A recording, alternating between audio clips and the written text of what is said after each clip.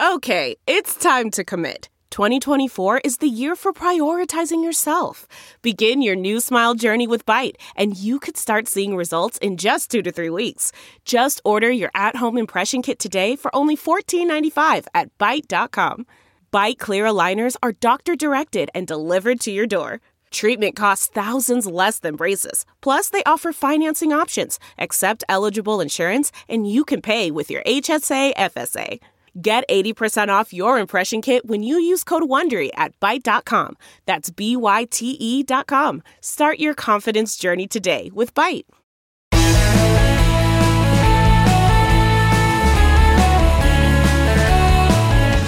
Hello, good friends, and welcome back. Welcome back to the Bill Press Pod. You know, I think there are only two good things you can say about the Donald Trump presidency. Thank God it's over. And thank God we survived it, but barely. Even for those of us who lived and suffered through Trump's time in the White House, it's still hard to believe how bad it was.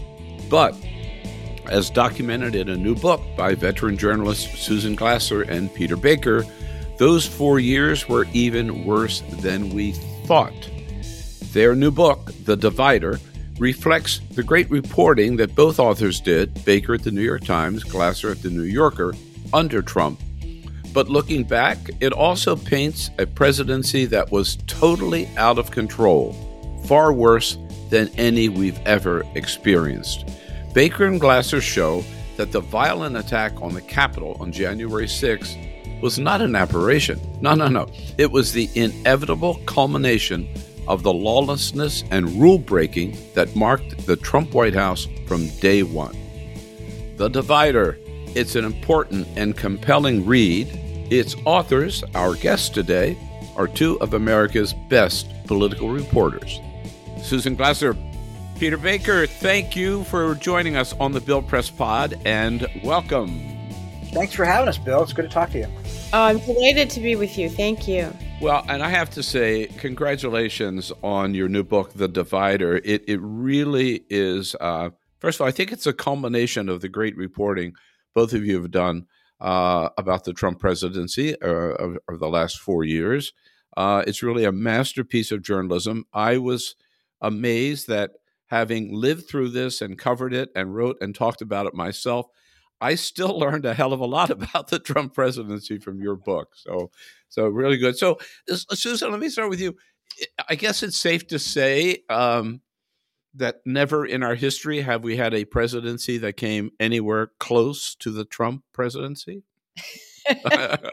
Look, we've had all kinds of, liars and charlatans in public office, of course, in the American experience. But Donald Trump is an outlier in so many ways. And of course, it's in that catastrophic ending to the Trump presidency that you see that most clearly, which is to say he's the only president in American history who has refused to accept the results of an election and has actually sought to overturn a legitimate election, defying the Constitution. That's never happened before. But I think when Peter and I set out to write The Divider, part of it was to not just focus on this culmination, this violent, awful culmination of the Trump presidency, but to make the case that this was almost the inexorable conclusion, an inevitable conclusion of this 4-year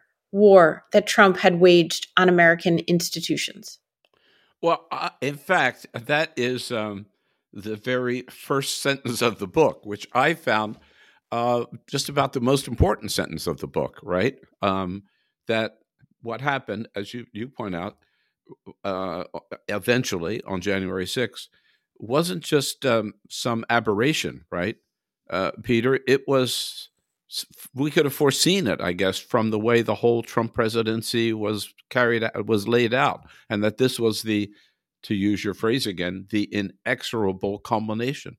Yeah, I think that's right. I mean, look, that's the important thing, that we were building to this moment the entire time. Yeah. 4-year war on institutions and norms and traditions. And so no other book has tried to do what we try to do here, is to explain January 6th, not just in the context of the moment, but in the context of the entire presidency.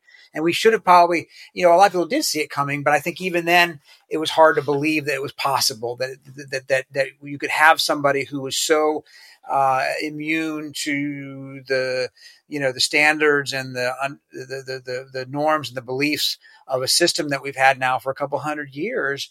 But that's where we were. So by the time January 6th happens, we should have all understood what was coming, partly because he told us it was coming. And even without the inside information that this book provides, he was fairly transparent. He said as early as May of 2020, he wouldn't accept any election result other than a victory. And if it was a defeat for him, that meant it was rigged. So he telegraphed very early on what his plan was. And again, every step along the way of his presidency, you could see in some way or another how he was setting this up. And it's pretty clear, I thought, that there were two characteristics of the Trump presidency, which you come back to time and time again in the book. One of them, Susan, zero regard for the truth. Right? Well, that is a fair statement, really. This is a president, after all, who I think the Washington Post assessed more than 30,000 times in the course of his presidency that he made misleading or otherwise untruthful statements. But it's more than that. I mean, it's a kind of lying as pathology that is so extraordinary. Again, we've had liars as presidents before. It's the commingling of a fantastical array of untruths that really sets Donald Trump apart. We experienced that ourselves in the two different interviews we conducted with Trump for this book over 3.5 hours. At times, he was contradicting himself, even in the same sentence, within seconds of each other. He told us at one point that the Secret Service had stopped him from going up to the Capitol with his crowd on January 6th. Then 90 seconds later, he said, no, I never asked the Secret Service. And then seconds after that, I said, well, actually, they stopped me from going. How do you what's to believe, what's not to believe with Donald Trump? It's a pathology with him. You mentioned, I think it's your second interview with Donald Trump at Mar-a-Lago, where he started out with another big lie about a COVID vaccine ad. Peter, tell us that story. Yeah, exactly. So when we first went to see him was a few months into the Biden presidency, when everybody was sort of taking the vaccine, but a lot of his own supporters were reluctant or skeptical. And we asked him, would you do a public service announcement to tell them that you think this is a good thing, since he took it and he claimed credit for it. And he said, yeah, the Biden administration asked him to do that, and he was thinking about doing it. So, okay. 7 months later, fast forward, we go back for our next interview, and he'd never done a PSA. So we asked him, well, whatever happened to that PSA you were going to do for a vaccine? Well, I don't know what you're talking about. Well, you were the ones who told us. So, it was a remarkable thing. Was he lying the first time, or was he lying the second time, or did he just forget, or is he just living in a different reality? I mean, this goes to the heart, in a way, of both two things. One, his, as you say, tenuous relationship to the truth, and the question of whether he's lying, he knows he's lying, or he just gets, caught up in these reality bending experiences. Or the second part is, though, how he's captive to his own base. He was afraid of getting too associated with something that he could have bragged about as his biggest accomplishment, because his base was mad at him. They even booed him at a rally about it. So suddenly, instead of being a leader of his base, he's a follower. Susan, there are a lot of words that I have used and a lot of words I've heard other people use to describe Donald Trump. Of all the many words that one could use, some of them unprintable, why did you decide the two of you, on the divider? We were looking for something that really expressed something about Trump as a person as well as a political figure, in part because he created this remarkable cult of personality around himself. And the story of Trump in the White House that we're attempting to tell is both the story of a politician, but also a guy. And what's remarkable is that Donald Trump is a divider in his personal interactions with people. It's his personal philosophy of how to get ahead in the world. And it's his political recipe for success as well. So it had the effect of drawing together so many different themes around Trump in the White House. Donald Trump divided his own family. He divided his staff members against each other. In fact, that's literally his management philosophy is divide and conquer. And you saw that in the constant toxic infighting of his aides and his family members. This was something that was encouraged by Trump. He had an almost gladiatorial view of life in the Oval Office. He wanted people to fight it out in front of him. He, of course, encouraged the political combat instincts of institutional Washington as well. Whenever there was a chance to double down on something that was divisive or controversial, Trump would take that chance. He was never going to pull the country together. And also that's what makes him stand out compared with all of the other presidents of our modern recent memory. They may not always have succeeded, but they all aspired to unite the country. They saw that as part of the role of being the president. George W. Bush actually literally spoke of being a uniter, not a divider. Barack Obama said there is not a blue America and a red America. There is a United States of America. Bill Clinton talked about his goal of being the repairer of the breach being the partisan breach in the country. And again, of course, they fell short, but that was what they saw as fundamentally the role of the president. Contrast that with Donald Trump and his message in his inaugural address of American carnage. Yeah. Peter, that was a time when some journalists, but a lot of politicians were saying, well, yeah, he was a divider during the campaign, but once he gets to the White House, man, right, he's going to do like other presidents and want to bring everybody together. As you point out, that hope disappeared in the inaugural address, didn't it? Pretty quickly. That's right. I think there was a not irrational hope that he would be something different than he presented on the campaign trail, because he wasn't somebody who was rooted in particularly ideological terms. He wasn't a partisan in the past because he'd been a member of every political party multiple times, right? He switched parties 5 times. He was pro-abortion rights before he was against abortion, pro-gun control till he was against gun control, pro-higher taxes on the rich before he was for lower taxes on the rich. So he had such an ideological flexibility that there was this hope that, okay, fine, he's from New York. He's not like a hard Republican conservative. He'll be willing to deal with people across the aisle because he had to do that as a builder in a democratic city. But that proved to be wrong. That in fact, he had decided to throw his lot in with the right wing of his party because that's where he saw the people who were most faithful and loyal to him. And he decided on a base only strategy basically for the rest of his presidency. Does he believe in anything, Susan? Well, he believes in Donald Trump. He has, in fact, great confidence in Donald Trump. Right. No, I mean, again, I kept looking for that for his core beliefs. I never found them. Maybe you can help me out. The other thing that struck me, so maybe if he doesn't believe anything, he doesn't know a lot either. I mean, as early as page 5 in your book, right? I found this paragraph, if I can read just a little bit of it, about Donald Trump. What he did not know. He did not know that Puerto Rico was part of the United States. Did not know whether Colombia was in North America or South America. Thought Finland was part of Russia. Mixed up the Baltics with the Balkans. He seemed, I'm just jumping. He seemed generally surprised to learn that Abraham Lincoln had been a member of the Republican Party. Well, it's astounding what basic stuff he didn't know. I have to admit that is actually one of my very favorite paragraphs in the book. So, so thank you for that dramatic rendering of it.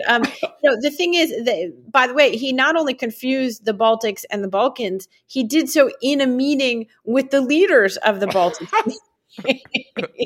for maximal insult. But it's not just ignorance. We have had American presidents who didn't know stuff.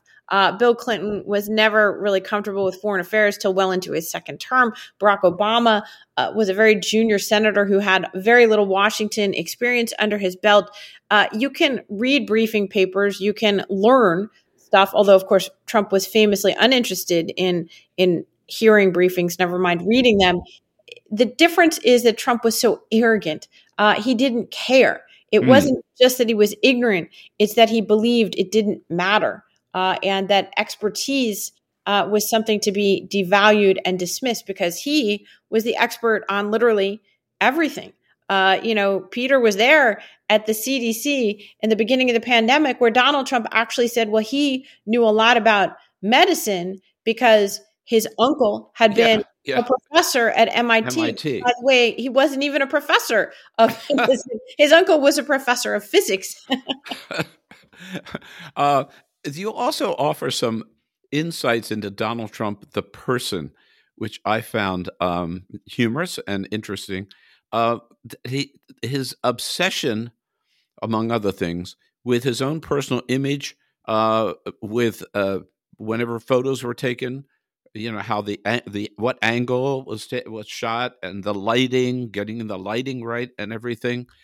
Is that the television producer in him, Peter? Yeah, it's all about creating an image. It's all about creating the mythology of the great man, right? He was fixated on lighting. He would correct, TV people when they came for interviews and say, no, you want to put the lighting here. He would look at the iPads to look at what the lighting looked like before he began an interview.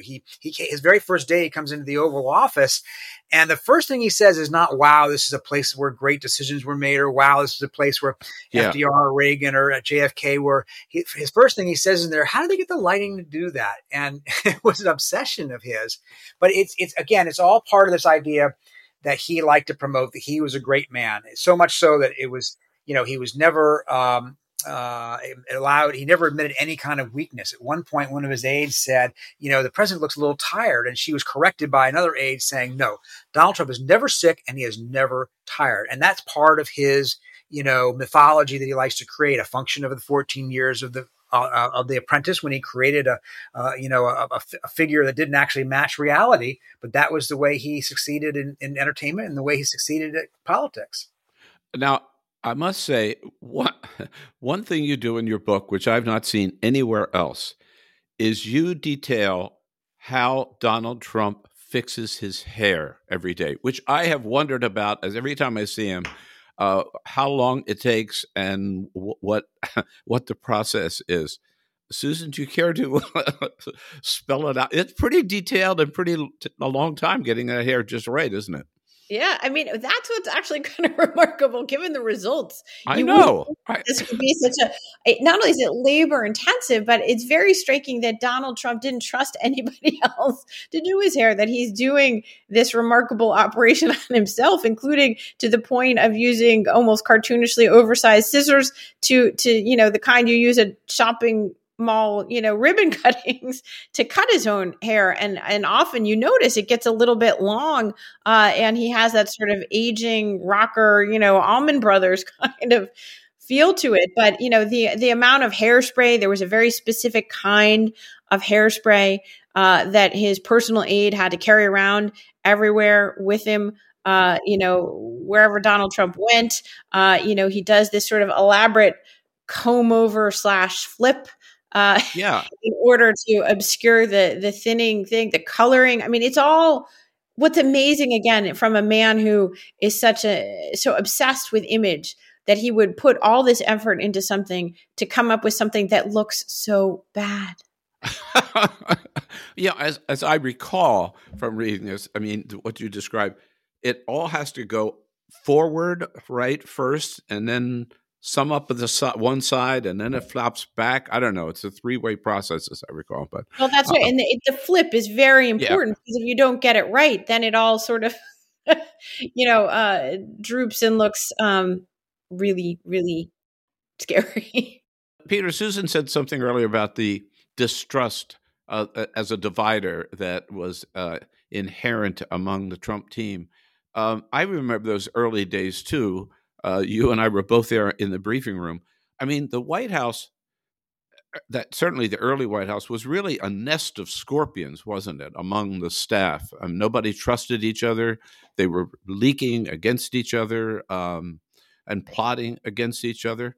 Oh, literally, exactly. You're exactly right. As you rightly say, we knew this at the time, but in going back and doing more reporting after he left office, which is what we did for this book, all of the stuff that that's new in the book is come from reporting done after he left office, when people were more willing finally to talk a little more candidly. Is what you learn is that it was even worse than we thought we knew at the time, right? People would do job interviews and literally interview the person. Okay, I need you to be on my team if you come work at the White House. Whose team are you going to be on? It's usually not that open, even in other White Houses that have had famously fractious staffs, for a hiring person, a chief of staff or a chief strategist or counselor, to say, I'm going to hire you, but only if you help me defeat other people on the staff. Mm-hmm.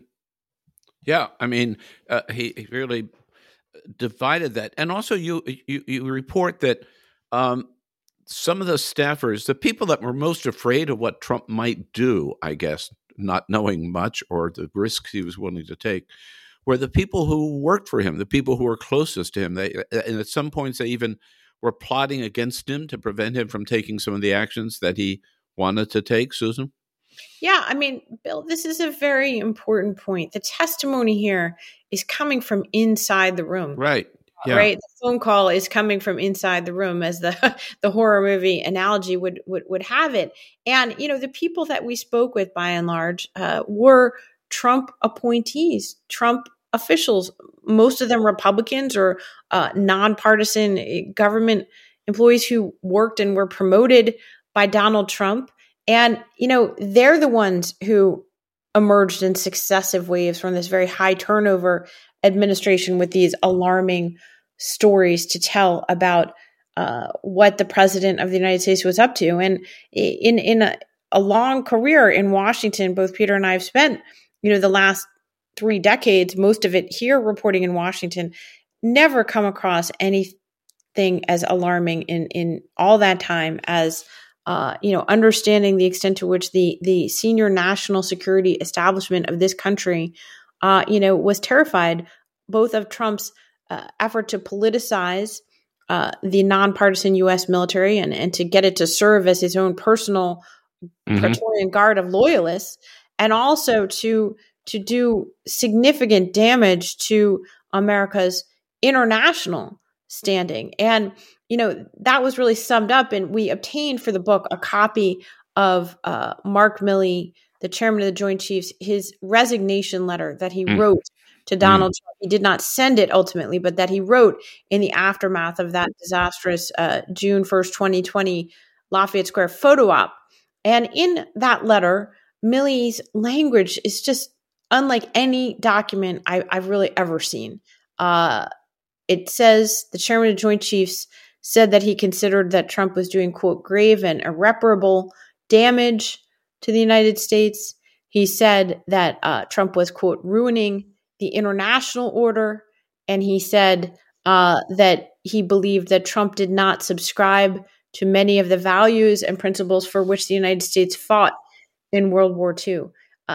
In essence, this is the chairman of the Joint Chiefs saying that Donald Trump was the biggest threat to U.S. national security in the world. And this is just a chilling thing. These are not Democrats or Republicans. These type of senior generals are, they worship this constitutional notion of an independent, nonpartisan military. And yet in the beginning, Peter, we remember when Donald Trump bragged about my generals, surrounded himself with, he loved people in uniform, right? They look like Hollywood casting. Exactly. And that's what he said, in fact, about some of them. They're straight from central casting. He thought that they were all like Patton. Not Patton in the reality, but Patton the movie. He wanted it to be, these sort of tough, gruff guys, but tough, gruff guys for him. That's what he wanted. He thought that they would be his tough, gruff guys. And he didn't understand the apolitical tradition of the military. He even told this to John Kelly, the former 4-star chief. He said, why can't you effing generals be like the German generals? What German generals? The ones in World War II, meaning the Nazi generals. And John Kelly, flabbergasted by this, says, well, they tried to kill Hitler 3 times, right? So, it wasn't just that he was ignorant of history, but he was ignorant, most importantly, about the tradition of the American military, which doesn't want to be a Praetorian Guard, as Susan said, for a president or a commander-in-chief. They want to be, a non-political, apolitical force in American society, answerable to presidents of both parties. They're not part of an administration. They belong to the people. with all of the confusion in the White House, with all of Donald Trump's lack of knowledge or just lack of attention to detail, I'm still amazed looking back at what he was able to get away with. I mean, he never released his tax returns. He never put his businesses in a trust. He kept making money from his properties while he was president of the United States. He had clearly welcomed the Russian assistance in 2016 and got away with it. He tried to bribe the president of Ukraine and got away with it. He unleashed an armed mob on the U.S. Capitol and got away with it. Susan, is he the ultimate Teflon president? I mean, seriously. Look, what I would say, Bill, is that he blew past so many of what we perceive to be the guardrails around the American presidency. And he showed in many cases that you could just, keep on charging even after doing things that would be unthinkable and would sink any other president. And, so for 4 years, right, so many of Trump's opponents were waiting for this accountability moment, this sort of fantasy of the knockout punch. And even January 6th, of course, did not prove to be that. If anything, I would say the Trump presidency empowered not only him, but potential successors in the Oval Office. Certainly their fear of being impeached and removed from office, I think it would be much less. And I do think that the fear of impeachment acted as a certain constraint on American presidents up until now. But Trump has shown that in the state of partisan division that we currently have, it's basically inconceivable that any president would find himself on the losing end of a 2/3 majority in the Senate for conviction. And so, basically impeachment is dead as a practical matter. And that was the main vehicle that the Constitution's founders set out to rein in and to hold accountable a rogue president. And so I think, if anything, Donald Trump not only got away with a lot of stuff, but he showed other potential successors a roadmap for how to get away with things. All right, 2 quick questions before we take a break. And again, the book is The Divider, Trump in the White House 2017 to 2021, Peter Baker and Susan Glasser. Peter, first to you, what does Vladimir Putin have on Donald Trump that explains Donald Trump's continued support of Putin no matter what he does? And as you point out in the book, this goes way back. He was a buddy of Putin or trying to get close to Putin long before he got to the White House. What's that all about? Well, he really was. You're right. It's not just about politics. Long before he went to Moscow to have the Miss America pageant there, he wanted to build a tower there. He got a lot of money from the Russians at times when American banks stopped financing him because he couldn't be trusted. So he had a long history, a financial history with Russia. And then there's also, I think, the idea that basically he admires what we call strongmen. He admires people who are like not just Putin, but Xi Jinping, General Sisi in Egypt, Duterte in the Philippines, Erdogan in Turkey, Kim Jong-un in North Korea. And he expresses, extraordinary affection or admiration for these autocrats, people who are generally not admired by Americans who care about democracy.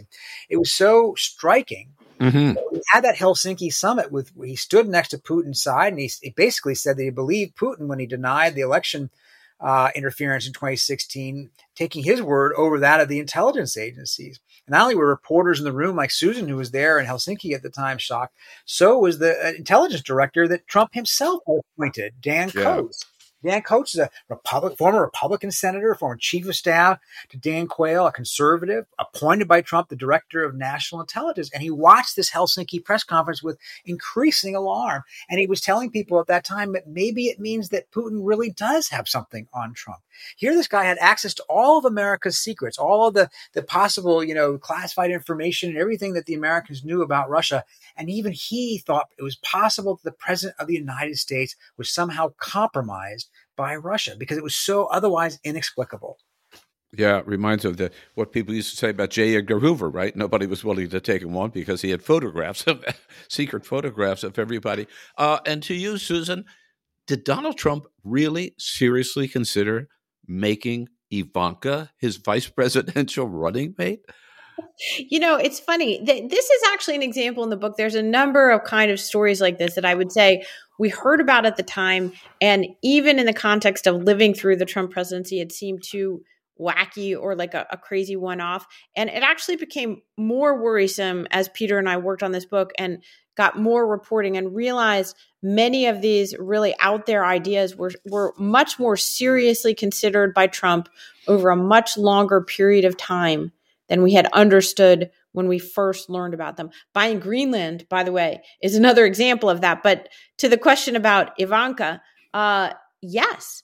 In the 2016 campaign, he kept pressing his campaign advisors on this, such that they even ultimately had to do a poll to assess her as a possible candidate, and found out actually to, the concern of the campaign is that she didn't poll as badly as some of the other people they were looking at. Ultimately, Ivanka had to be the one to say, "Oh, Dad, I don't think that's a good idea." And again, Donald Trump, when he was president, floated and actually seriously considered making Ivanka ambassador to the United Nations, or get this, president of the World Bank.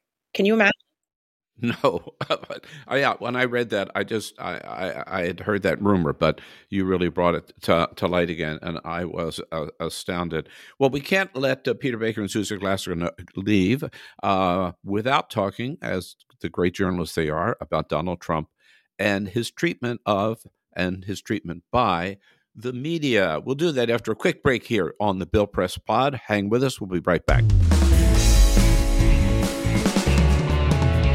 Okay, friends, we are now just barely a month away from the midterms. More important than ever that every one of us pitch in and do whatever we can to help hold on to the House if we can, to help increase our lead in the Senate, and win some of those important governor's races.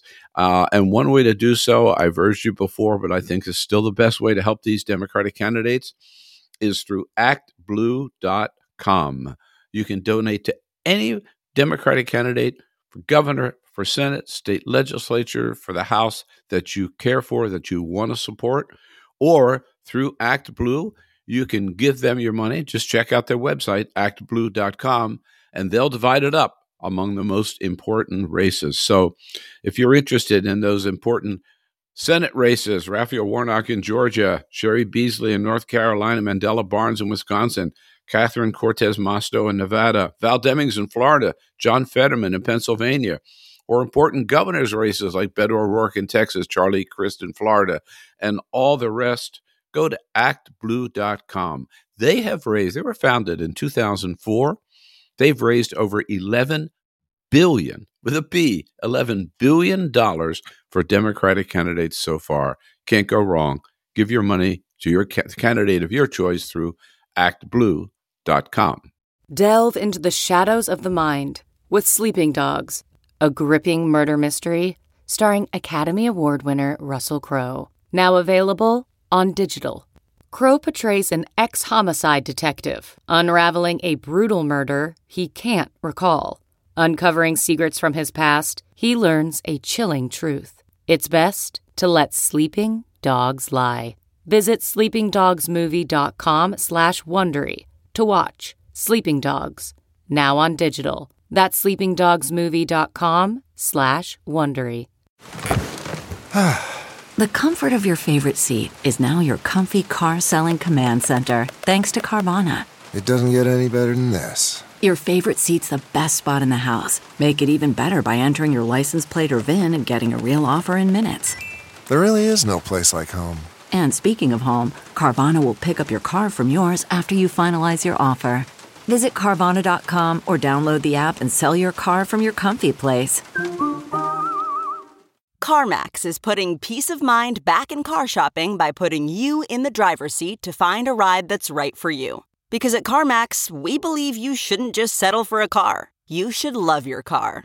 That's why every car we sell is CarMax certified quality, so you can be sure with upfront pricing that's the same for every customer. So don't settle. Find love at first drive and start shopping now at CarMax.com. CarMax, the way car buying should be.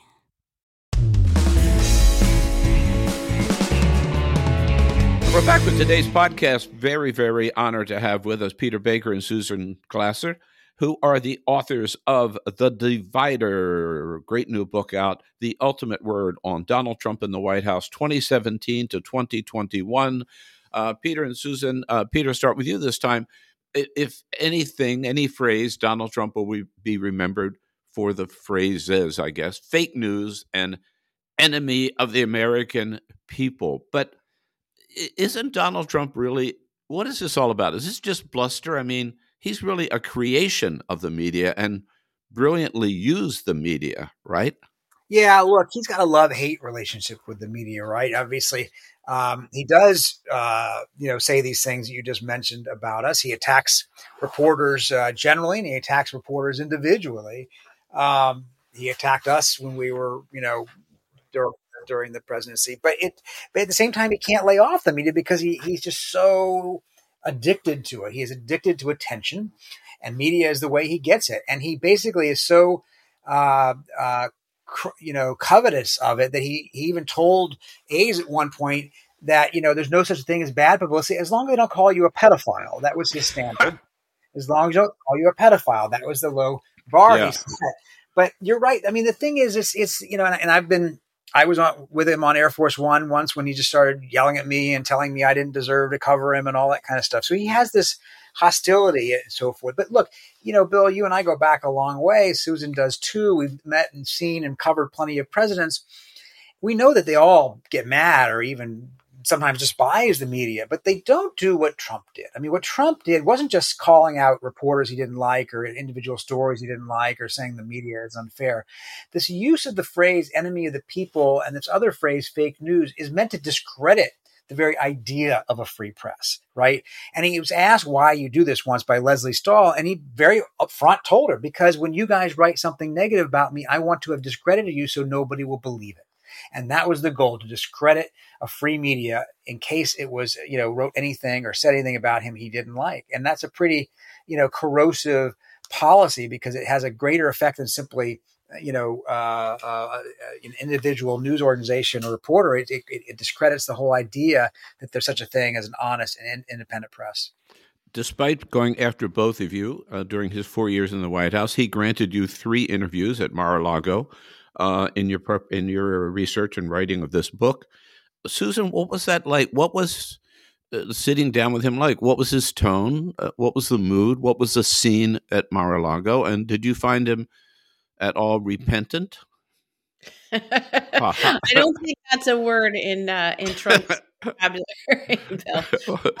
It was interesting to go to Mar-a-Lago. We actually were down there twice, once in the spring of 2021 and then again in November of 2021. And, about 3.5 hours. The first time the interview took place in the lobby of Mar-a-Lago. Trump was arranging this literally as a show, so he's there as sort of a mix of banquet hall greeter meets Napoleon in Elba, right? He literally, you're sitting there and you walk into the main kind of gilded lobby of Mar-a-Lago, and there's a sign up as you walk in, sign up for the Mother's Day brunch now, right? These are, paying customers at Trump's club, and he wants you to sit there so that when the people come in, he's showing off that these, national media figures are there to kiss his ring or whatever.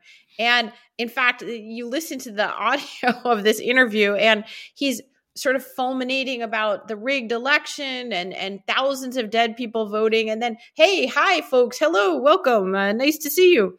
And, Kimberly Unreal. Guilfoyle walks in the middle of one of these interviews and, she says, "Oh, will you come down and talk to the crowd at the cocktail party?" He says, "Yes." We ask him, "What's it for?" When she leaves, he says he has no idea, but goes down nonetheless. And every night that he was around, he would make this show of going to dinner on the patio of Mar-a-Lago. And he would come up, his table was set off by a red velvet rope as if anyone was going to, take his table. And the people would get up from their dinners and give him a standing ovation. Oh, and, wow. Then the night we were there, Trump would just sit down basically by himself. He had 2 young aides he had brought with him from the White House. They sat there. He didn't seem to talk to them at all. He was talking on the phone the whole time. And it was just a very bizarre spectacle. Same thing with the interview. That's really a misnomer. It wasn't an interview in the sense of here's a question and then here's an answer. Yeah. It was a monologue, not dissimilar in content to Trump's Twitter feed. There were lots of insulting nicknames and commentary about individuals. There was never kind of a sentence with a noun and a verb and a period. It was essentially sort of an extended ramble through Trump's mind at that particular moment. Did you walk away from there, Peter, convinced that he has decided to run in 2024? No, I didn't.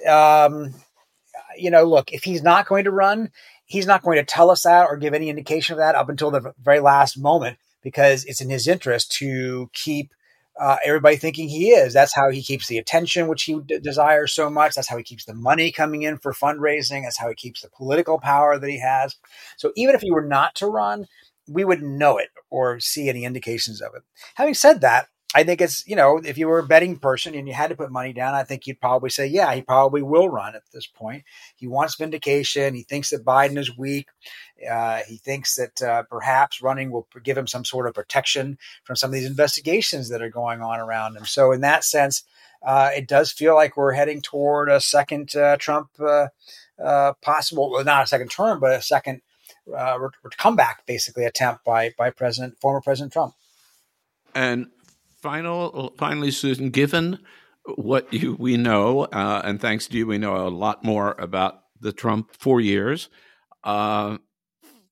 Would a second Trump presidency be, given what he was able to get away with in the first 4 years, be even more dangerous than the first? Well, I think the short answer is very likely yes. There's this very chilling scene in the book. We're interviewing a senior national security official who had observed Trump up close in the Oval Office, who said that he was like the velociraptors in Jurassic Park, in the first movie where the children run into the kitchen to hide and think they're safe, but then click, the doorknob turns and you realize that the velociraptor has learned to open the door. And I think the point that this official was making was that over 4 years in the White House, Trump learned how to open the door. He got a much better sense of how to operate the machinery of Washington power and how to get what he wanted. And, he wouldn't make the mistake, as he saw it, of hiring generals who weren't loyal to him. He wouldn't make the mistake of having a John Kelly as his chief of staff, as opposed to a Mark Meadows. And, look, when you think about January 6th and what a close run thing it was, that was the term that Mark Milley used for it, recalling Wellington's famous quote after the Battle of Waterloo, and what a close run thing it was that he almost didn't beat Napoleon.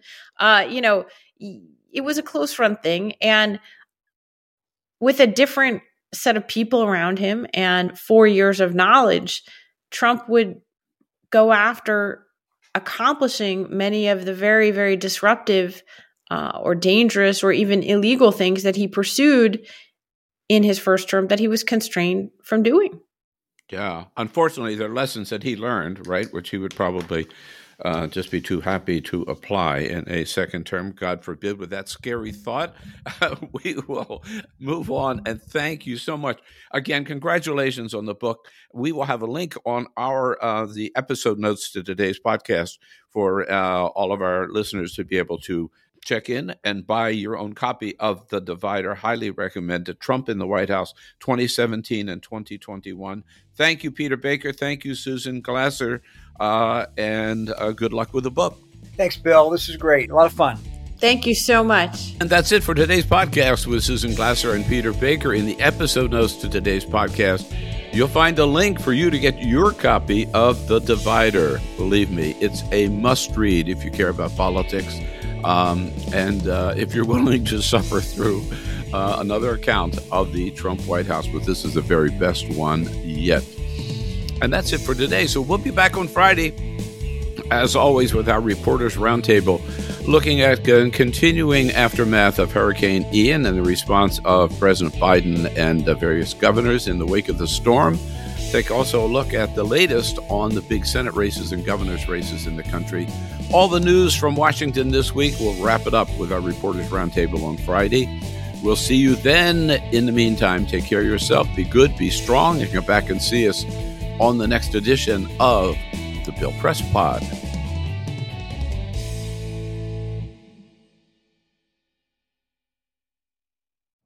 You know how to book flights and hotels. All you're missing is a tool to plan the travel experiences you'll have once you arrive. That's why you need Viator. Book guided tours, activities, excursions, and more in one place to make your trip truly unforgettable. Viator has over 300,000 travel experiences to choose from. Everything from simple tours to extreme adventures and all the niche, interesting stuff in between. So you can plan something that everyone you're traveling with will enjoy. Real traveler reviews give the inside scoop from people who've already been on the experiences you're considering. So you can plan with confidence. Free cancellation helps you plan for the unexpected. And 24/7 customer support means you can travel worry-free. Download the Viator app now and use code Viator10 for 10% off your first booking in the app. Find travel experiences for you. Do more with Viator.